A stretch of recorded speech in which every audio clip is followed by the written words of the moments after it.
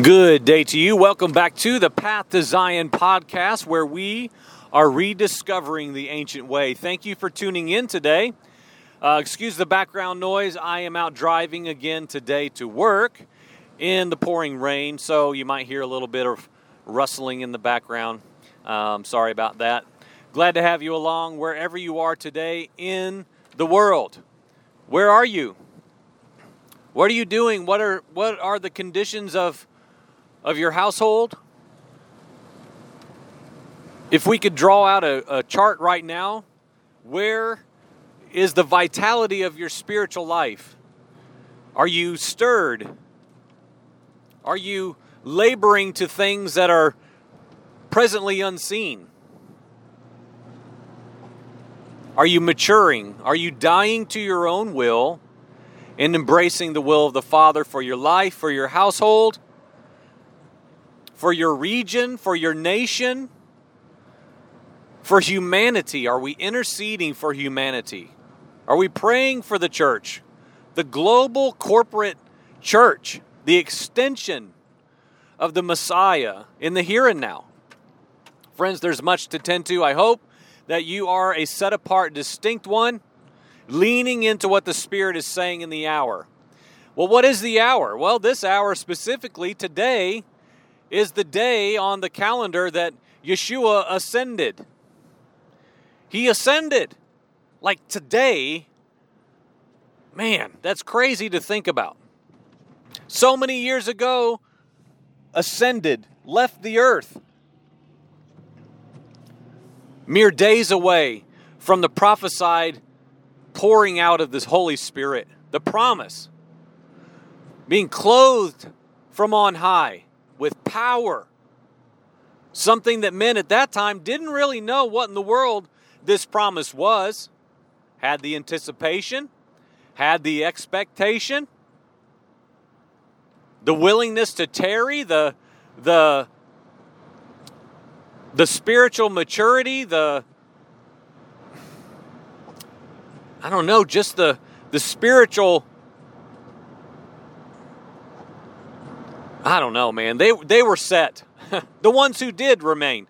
Thousands of people were there at the time when Pentecost rolled into town. We're not going to get into all of that today. That's going to be for a future episode, of course. But they were about to begin tarrying, waiting for the promise. Yeshua was leaving this natural earth. He had accomplished every single thing, fulfilled,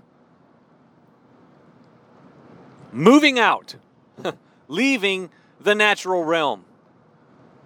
So we're going to talk about that for a couple minutes, and primarily 2 points that I just want to make within this event. Just 2 quick points. This is going to be short.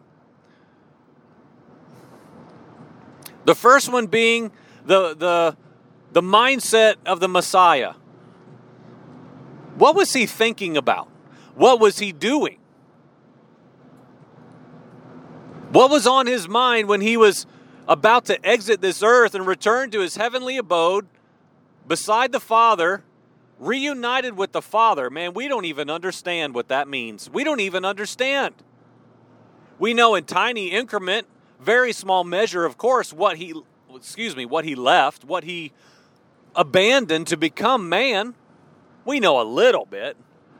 Oh gosh, we have no idea. Our imaginations, even alongside what we're told in the Scripture, can't even touch the high and lofty, preeminent throne that the Christ left to come down to be the God-man. We have no idea. Let's just be honest. I don't care how smart you are, how much you've studied, what you've read, what you've listened to. We have no idea the awesome fullness of what the God-man left to become humanity. It's incredible. I'm pretty imaginative. I don't even feel like I can scratch the surface of the surface on that one. So the first thing I want to talk about, what was on the mind of the Messiah, and number two, what was the challenge, I guess, from Yeshua to his disciples, to those who were following him, to those who were about to receive instruction about the waiting, the tarrying, the expecting of the promise to come. So what was Messiah's posture? And then what was the challenge from him? Excuse me. From him to his followers, to those who would walk as he walked, which, of course, again, if you meet the criteria that we're not going to go into, that should be you. That may be you. That should be us. Walking in like manner as the Son. We now are the image of the invisible. We are the imagers of the Messiah. We are now his flesh and bone. God incarnate, Emmanuel, right? You do understand that. The Christ man, the regenerated man. And so, first and foremost, let's just talk about this for the moment. Let's talk about our side. Let's talk about our part. Because Yeshua made it very clear. He told his disciples, guess what? I'm about to leave. And you need to be something upon my leaving. Witnesses. Witnesses. You will go out and you'll be my witnesses. Not my evangelists, not my teachers, not my pastors, not my preachers, not my prophets, not my bishops, not my priests, not my missionaries. You will be witnesses. Ones who have what? I don't have a Bible in front of me and my Strongs and all these things, but what is a witness? Let's just be simple. A witness is one who sees something, beholds something, encounters something or someone. I know him. I saw him. I have seen the Messiah. Friends, for those who were there, the few who got to see this event, I watched him go.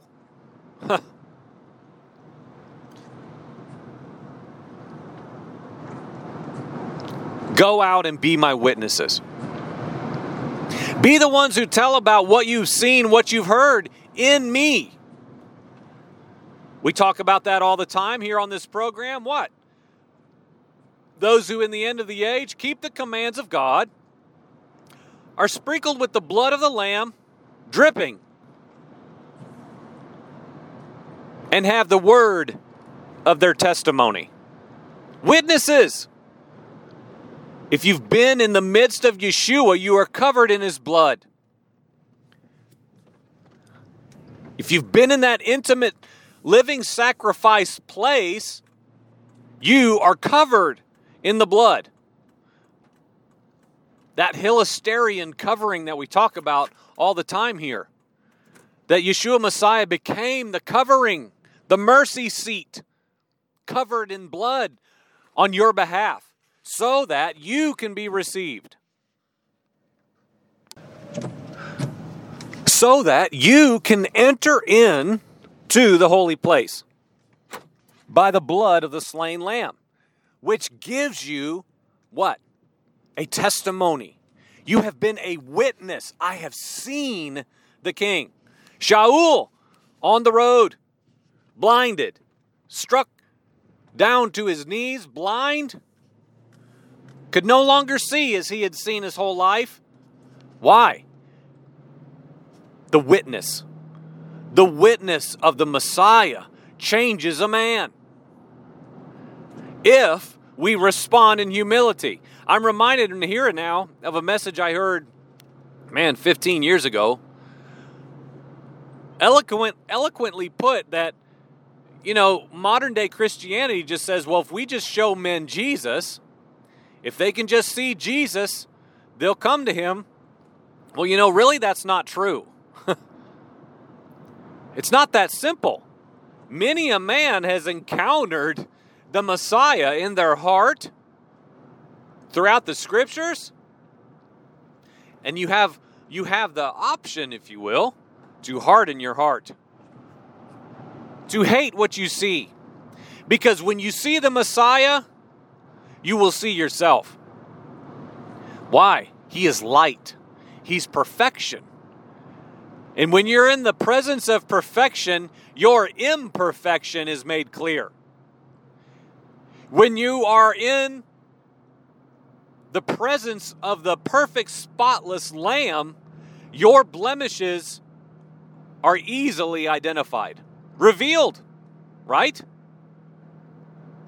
So it's not just as simple as seeing, witnessing the King.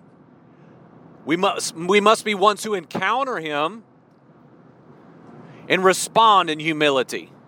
That's the whole contrite heart teaching of the Scriptures.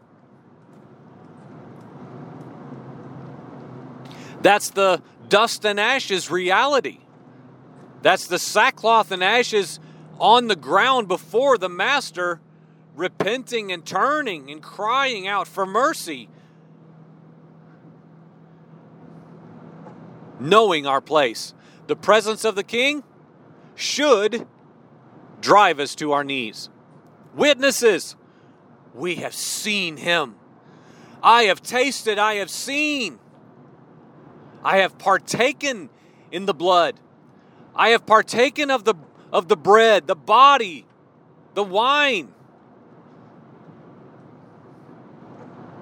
I know him. I've encountered him. I have been a witness.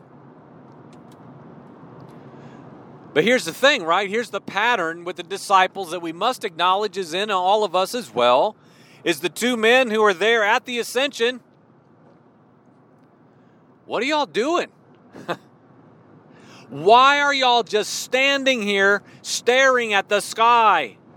He's gone. Sound familiar? It's the story of resurrection. Why are you searching for him? He's no longer here. Listen, friends, we need reminded of the truth. We need reminded. I'm telling you right here now, I started teaching on this, goodness, 8 or 10 years ago about how the church needs to move away from the cross. And right there, that may check in your spirit and be like, oh boy, blasphemy. Blasphemy. But I'm telling you, we were never meant to build a house at the foot of the cross. It's not scriptural. From my vantage point, from my understanding, from my interpretation of the calling upon my life. Yeshua didn't stay there. He didn't stay on the cross. The cross was a necessary sacrificial death and atonement, a spilling of blood, a pleasing sacrifice, where the Father could look upon the Son, even though in the pain and in the grieving, he had to look away because of the sin that was cast upon him, that he willingly took on and endured on our behalf. It purchased all of humanity that would climb up into the cross, into the side of Yeshua Messiah, and die likewise. Abased, humiliated. A pleasing aroma to the Father. But we don't stay there, folks. We don't stay there. That is only a component of the whole. It is only the vehicle to move us into life. Yeshua descended, came out victorious, keys to death and hell, raised to newness of life. Which brings us to where we are right now, to the ascension moment that we see in Acts 1 at the end of Luke, where he's hanging out with his disciples, which leads me to my second point. And as I read that this morning with my son, I just read it again and again. I'm like, Noah, this is incredible, son. This is incredible. Who is this king? I mean, doesn't that just really paint a picture of what the authors of the scriptures wrote when they were thinking about things like, who is this King of glory? Who is this King clothed in majesty and splendor? Who is like him, right? All the encounters that men had with him. Who is this man? He was marked. He was distinct. He was a high and lofty king. And so the second point, just wanting to talk briefly about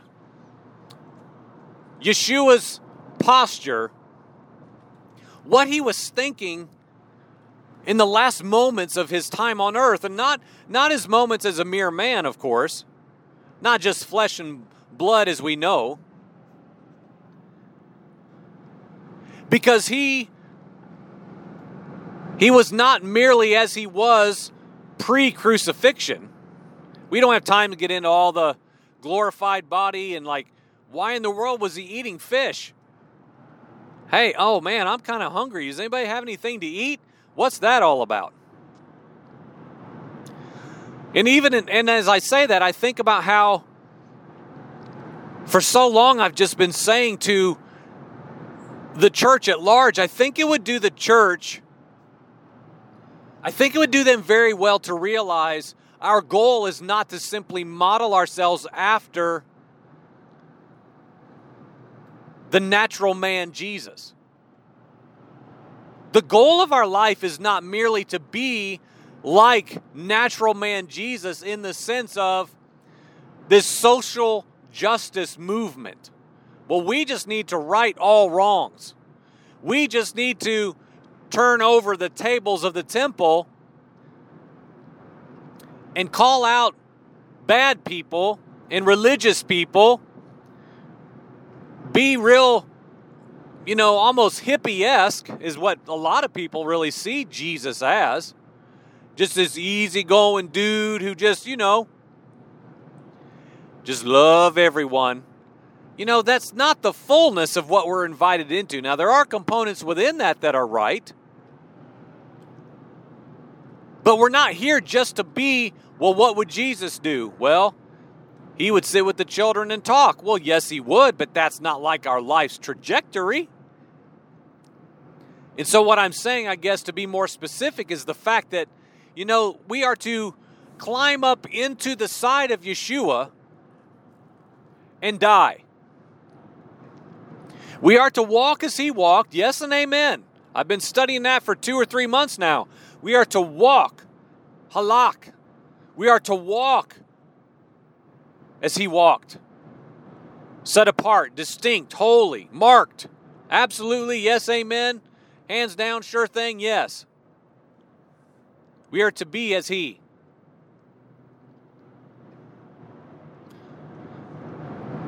But he didn't stop there. He didn't stop there. He conquered death and hell and the grave.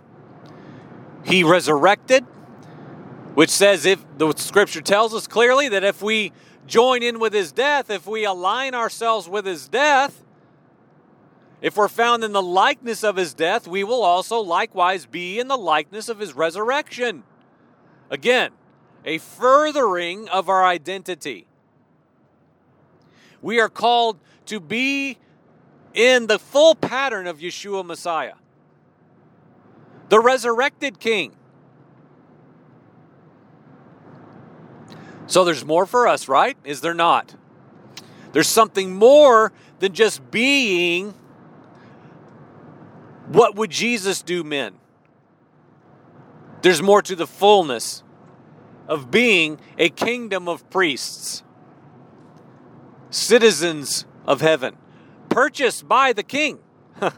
The King who sits upon the throne of this kingdom that we are now called to be citizens of. But what was Yeshua doing? Again, mere moments before he leaves and exits this earth for the final time in that condition, in that way.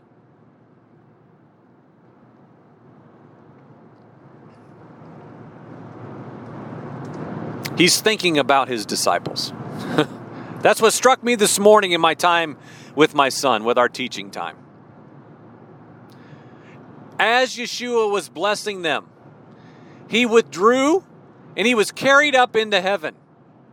And when I read that in Luke chapter 24, verse 51 this morning with my son, I just paused. And I read it several times. Because it just struck me, I could not believe what I was reading. And I've read it before, of course. We know these things. That's the awesome reality of the living word. It's always stirring in us, and no matter what season we're in, the facets of the word of God. It's alive, it's living, it's active.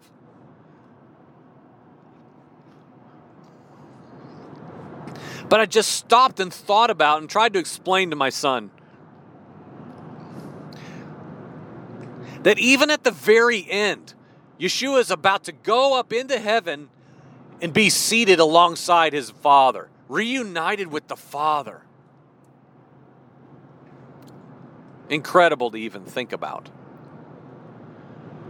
Even then, Yeshua's mind and actions and words out of his mouth, words now spoken out of his mouth, was blessing his followers. I just stopped and I'm like, are you kidding me? It's incredible.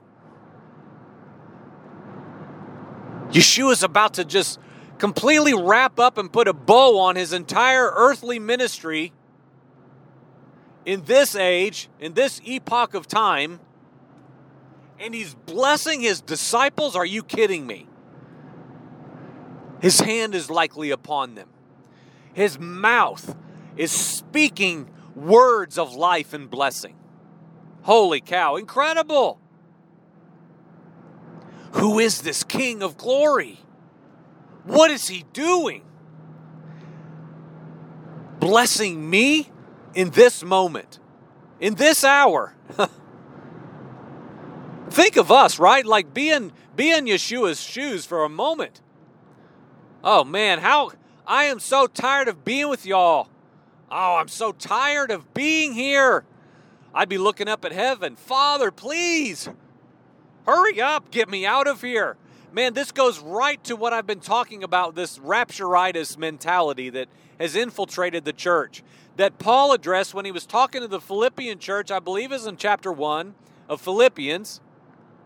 And he's saying, you know what, this is the last episode, I believe, when he's on this fence torn between two different options, if you will. Man, I want to be with my King. I want to be where he is. Isn't that much greater? Oh gosh, it's so much greater. What's greater than that? But if I'm with him, I'm not here with you in bodily form, and it would cost you. It would be to your detriment. So hey, yes and amen, I will remain with the brethren. Why? Because it's better for you. See, Shaul understood the principle of the Messiah. It's better for me to remain here with you for now, for the right season, for the appropriate time, and give myself to you, for you, on your behalf. Remain. And of course, Yeshua got to the point. What did he do? He fulfilled everything he had been commissioned to do. The perfect suffering servant, learning obedience through the things he himself suffered as the God-man. And what did he say? He got to the point where he said, hey, now it's better that I go. It's better that I leave you. It's better that I get out of here and I ascend to my Father so that you can be clothed with power from on high. I've got to leave first. I've got to go. You know what? I'm having a thought right now. Try this on. I'm not sure the fullness of the Holy Spirit could have come in the way it did at Pentecost alongside Yeshua Messiah being on the earth, because I don't think the earth could contain them. I'm not sure the natural earth could contain them. Now, we could get into the Godhead principles and Trinitarian thoughts and they couldn't be. They have to be separate and all these things. I'm not talking about that. We're not talking about doctrinal positions in this moment. I'm just talking about trying to wrap our brains around the immensity of Yahweh God and the expressions of himself on the earth. I'm not sure the earth could contain it. It's better that I go, because when I go, the promise is coming. So he says, as he's blessing his disciples, he says blessings to them. He departs and he goes. The two witnesses come. What do? The two men. They're talking about being witnesses, which we've already, of course, just talked about. But they say, hey, guess what? He's not here. Y'all go on, get out of here. Just like the garden, just like the tomb. He's not here, y'all. He's gone. Go on, move on, get to the next part. I believe that would be good for us as well to add to our lives. Hey, move on. It might be necessary for you to move on to the next. Yeshua is not in this right here, right now. Something else is promised that's coming. Go, tarry. Wait. Not just waiting, man. We've talked about this for years too. We're not talking about sitting with our hands folded, waiting as we yawn. All these things are all connected, man. That's the disciples in the Garden of Gethsemane. You can't even stay up alert and awake with me for an evening, for an hour. Tarry and wait with anticipation, in unity, in one accord, in one mind. And again, as I say, because it's worth mentioning, what have we been talking about? I'm fully convinced they were counting the Omer. I'm fully convinced that was one of, if not the primary component that they had a unified endeavor to be together for. They were counting. They were counting the days from Passover to Shavuot. Something's coming. The promise is coming. We have to wait. We have to anticipate what's coming. Something great is coming, just as Yeshua promised. So how incredible that Yeshua Messiah is blessing his disciples at his final hours on the earth. Incredible. He's relentlessly pouring himself out for humanity. And guess what? This is what struck me this morning, and we'll bring this to a close. That's what he's still doing yet today. As the mediator Messiah. What in the world is he doing, y'all? Do you think about that? Yeshua Messiah today is interceding for you in front of the Father. Oh, Father, I know their condition. I know the frailty of humanity. I remember. Go back and find that message about the mediator Messiah. Please go find that if you've not listened to that message. That message changed my life. I don't know when it was. It was late winter.